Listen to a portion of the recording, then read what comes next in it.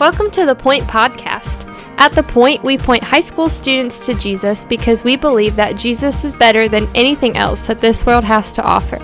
We hope that this podcast is an encouragement to you in your walk with Christ, but that it does not replace the time you're already spending with the Lord. Thanks so much for listening, and here's our awesome high school youth pastor, my husband, Justin Kinley.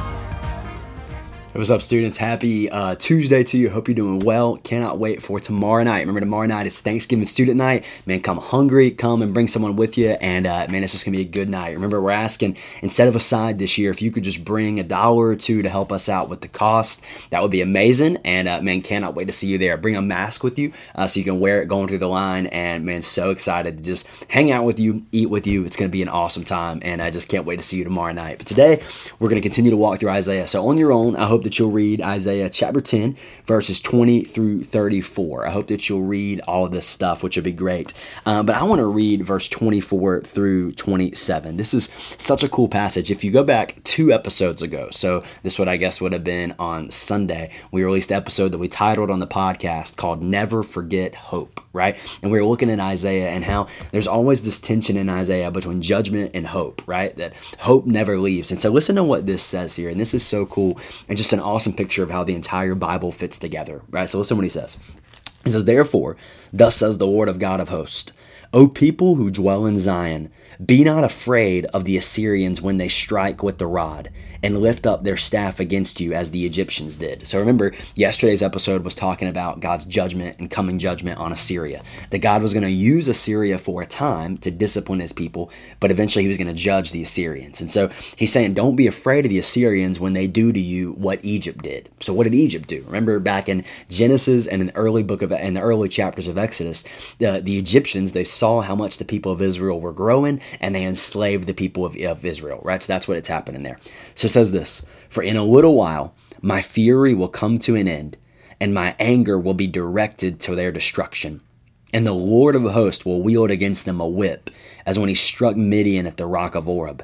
And his staff will be over the sea, and he will lift it as he did in Egypt." That is such a cool verse, and I'm going to read the next one, then we'll go back to it.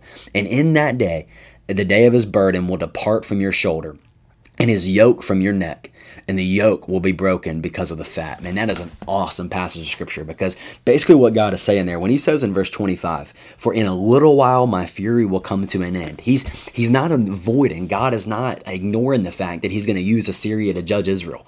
God's not avoiding that fact. He says, look, in a little while, my fury will come to an end. So it's almost, you almost have a 1 Peter mindset here, where God is telling his people to patiently wait. It's going to be difficult. They're going to undergo discipline. They're going to undergo judgment. But God is telling his people to patiently wait, because there's going to be a day when his anger will turn towards the Assyrians and he delivers his people again. And man, that verse is just so awesome when it says, "And his staff will be over the sea, and he will lift it as he did in Egypt." What is that picture reminding them of? The pictures reminded them of when the people were at the Red Sea and God split the sea open and allowed the people to go through on dry land to a new life of deliverance and to a new life of freedom. And God is saying, just as I delivered you from Egypt, so am I going to deliver you from Assyria.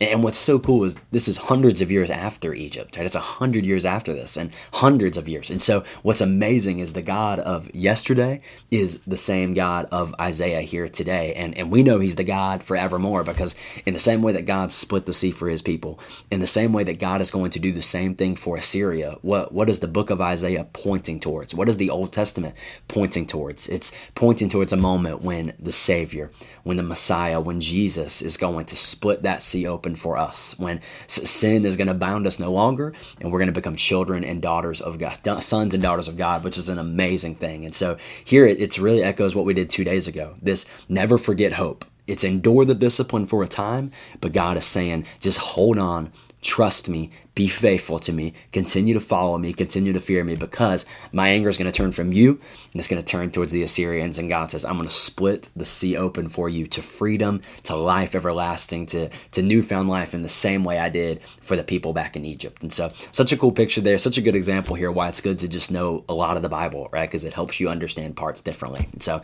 thanks for listening today. I love you. Can't wait to see you tomorrow night for Thanksgiving student night. It's going to be awesome. And bring someone with you. Thanks so much for listening.